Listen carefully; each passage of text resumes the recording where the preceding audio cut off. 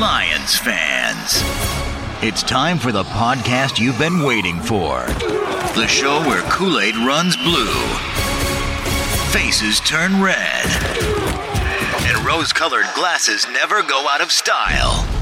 This is the Detroit Lions Podcast. Welcome to the Daily DLP. I'm your host, Ash Thompson. Today, on a short week, we're jumping straight into the Packers game on Thanksgiving. The Green Bay Packers offense is the product of head coach Matt LaFleur. LaFleur's from Mount Pleasant, Michigan, for those of you who care. He joined the 2008 Texans staff, where he met Kyle Shanahan. Probably know the rest of this story, but I'll go through it super quick anyway. 2010, Shanahan gets Mike Shanahan, the elder Shanahan, gets the Washington head coach job, brings his son Kyle in, and assembles a think tank of offensive thought. Kyle brought LaFleur over to his coaching staff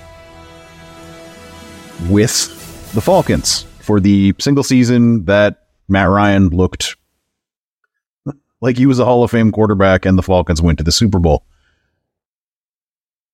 Shanahan went to San Francisco. LaFleur went over to the Rams. Sean McVay.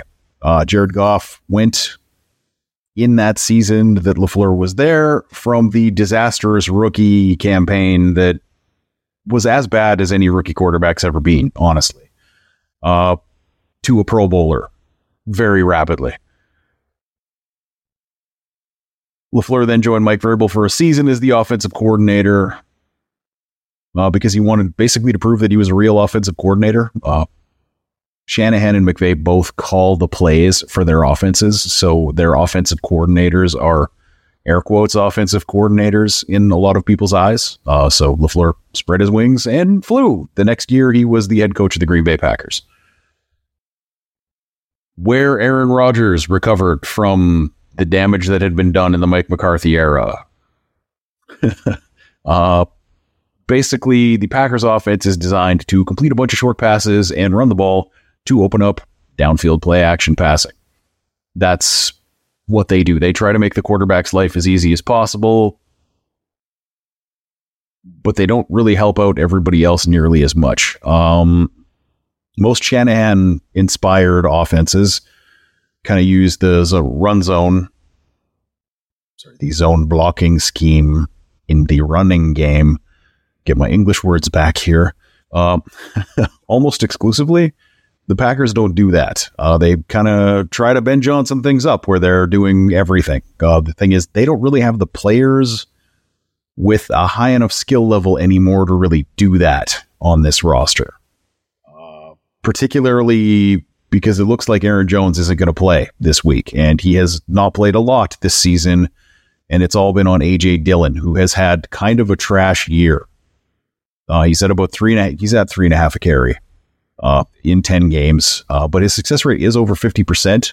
So a lot of that is just the fact that he was getting the same kind of work David Montgomery was getting at the beginning of the year before they kind of started splitting everything evenly in Detroit. They're just only really giving him short yardage work. So his yards per carry are low, but his success rate on those carries is relatively high, which is part of what the first basically key to winning this game is going to be. I'll get there, just wait for it. The problem with this offense is Jordan Love. In a nutshell, misses throws, makes bad decisions, does it a lot. And when he makes mistakes, the teams that beat the Packers take advantage of those mistakes. When he gets away with them, this offense looks like a pretty reasonably well-maintained machine. I'm going to stop short of well-oiled. Let's not get carried away. But in games where Jordan Love doesn't throw an interception, and there are no games where he doesn't throw turnover-worthy throws, let's get that straight. In the games where they are not capitalized on and there is no interception, the Packers are 3-1. In games where he does throw even one interception, the Packers are 1-5. That's kind of the margin of error that they have to work with their personnel. The youngest team in the league, their receivers are almost entirely rookies or second-year players at best. and they were project second-year players. Like it's not like we expected Christian Watson to come into this league running a full route tree. It just isn't happening. So the first thing you need to do to beat the Packers, and I said this the first time too, is when Jordan Love gives you a gift, you have to take it from him. Play clean football in the secondary so you don't bail him out and turn to look for the ball on passes over 15 yards because they might hit you in the nameplate on the back of your jersey if you don't. And the key to making him make those mistakes, this is where the whole A.J. Dillon thing rolls back in, is you need to get the Packers into third and long situations because they can convert third and short.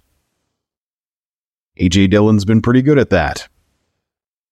Third and long, not so successful. So you need to stop the run on the early downs or force incompletions on those early downs. Don't give them any easy yardage on first and second down. Get into third and long. The second key for the Lions defense, they really need a very solid self-scout on this defense. Like, LaFleur has been putting Love in good spots all year. He's just been missing throws. And the Lions lately have been kind of leaky on the back end. Love isn't going to miss every one of these throws.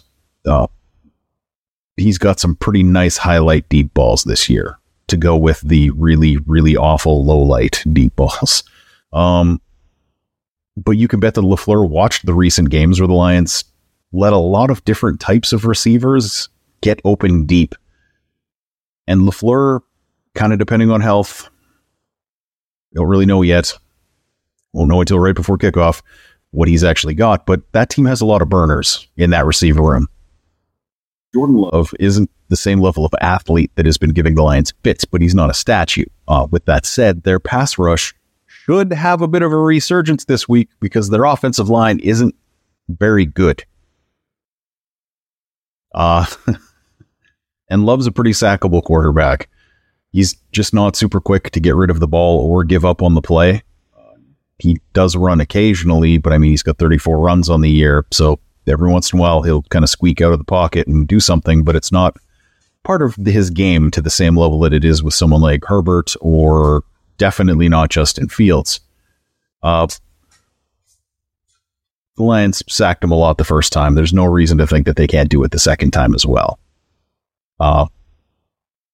Basically, the Lions defense just needs to play sound football. That's what this comes down to. Like, don't make mistakes. Don't give them anything because they're not really good enough to take it from you if you don't. And they are going to make mistakes that will cost them the game. Easy enough, right? So, on to the Packers defense. Thing one, Jared Goff really needs to take care of the football. He's on pace for, I believe it's 14 interceptions on the year. That's not a happy number. That's not a, man, I really want to give that guy an extension kind of number. That needs to stop. Or at least slow down significantly. We're at 8 on the year. We don't want to get into the double digits too far. It's going to throw picks. It's going to happen. And I mean, 2 of the 3 last week were a little fluky. And that does happen to every quarterback. Think of Brian Branches intercepting a perfect pass in week 1 that Mahomes guy just decided he didn't want to catch. Stuff just goes wrong. 2 of those are probably not really on Goff. But in the end, all of them are on Goff. The only way a good team, which the Lions are, loses to a bad team, which the Packers are, is if they start turning the ball over. And the Lions almost did that with the Bears last week. The Bears and Packers do a lot of similar things defensively in terms of their overall schematic thoughts. As far as play calling goes, Matt Eberflus is a much better play caller than Joe Barry. Just spitting facts.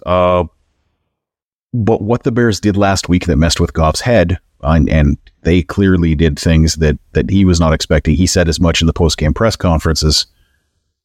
Those things are transferable to the Packers defense if Barry does it. The Lions need to be a little bit ready for the Packers to pull a similar Jekyll and Hyde kind of show as what the Bears did. But as far as the blitzing goes, which was a huge component of what the Bears did, was hiding their blitzes very, very well. The Packers already kind of do that. And if that's going to cause the Lions offense to have issues, it'll happen again this week. That's the actual transferable thing from last week. A lot of people are thinking about the, inside linebacker drop depths as like transferable from one thing to another. But the only reason that worked is because they don't usually do that. Whereas hiding your blitzes is something that gives Jared Goff problems. Always has been, probably always will be. But I don't have a lot of faith in Joe Barry, like pulling a Jekyll and Hyde kind of switch. He's been pretty set in his ways for his entire career.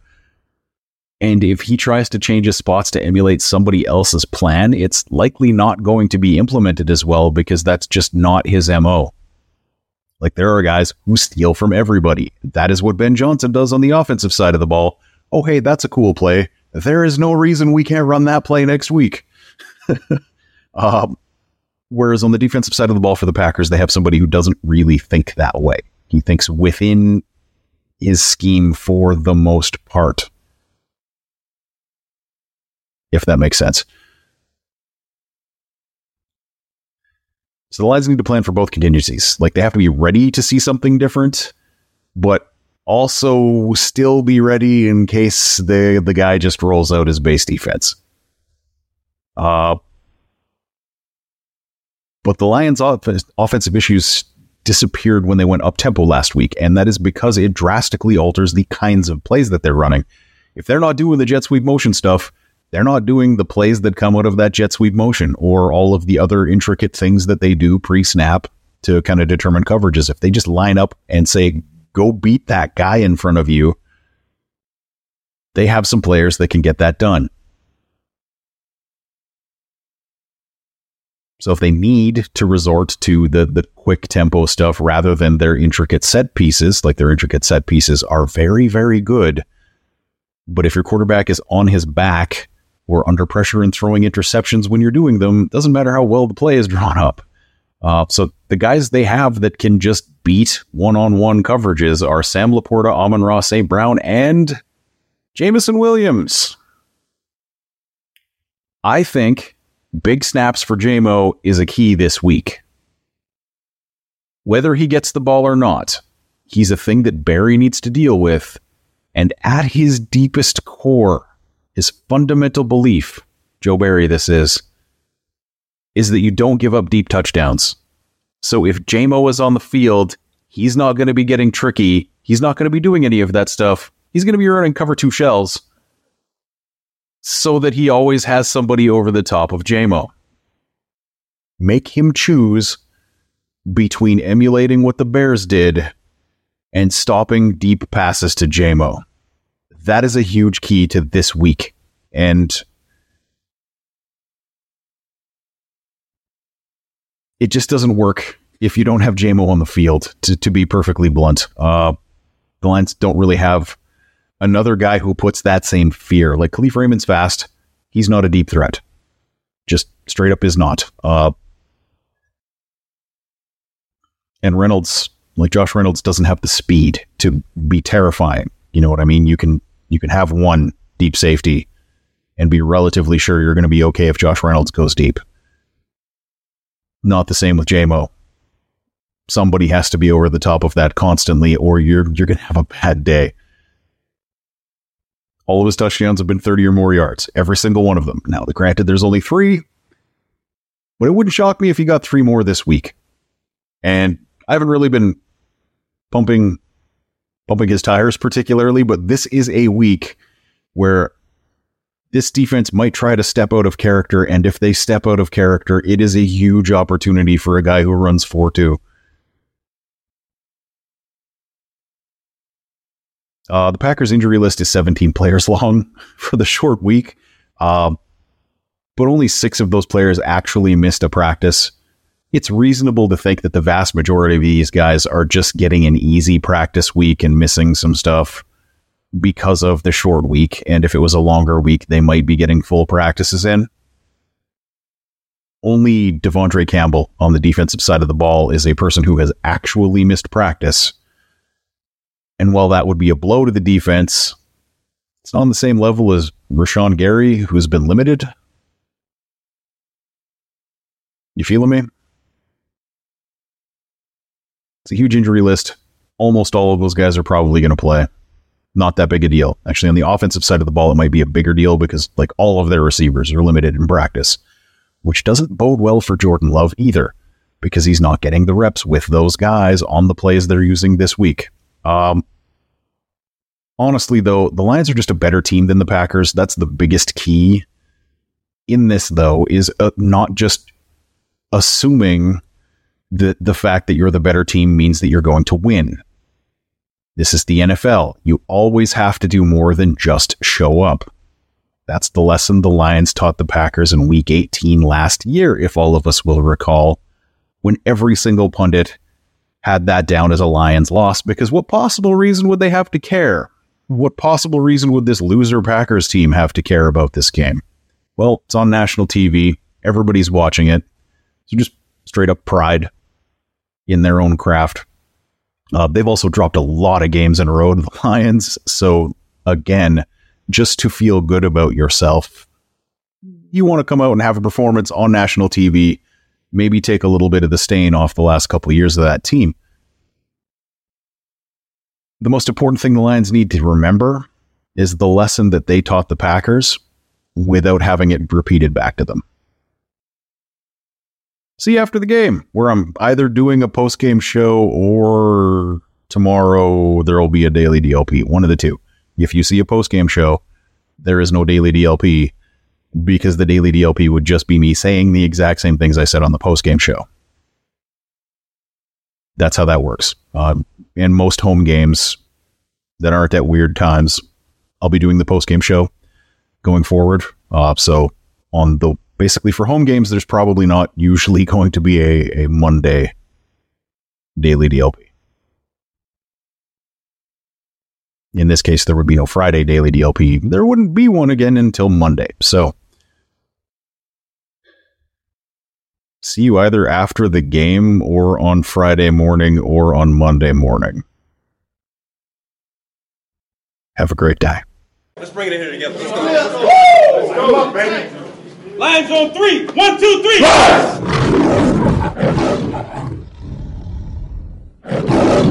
You've had enough of that shit.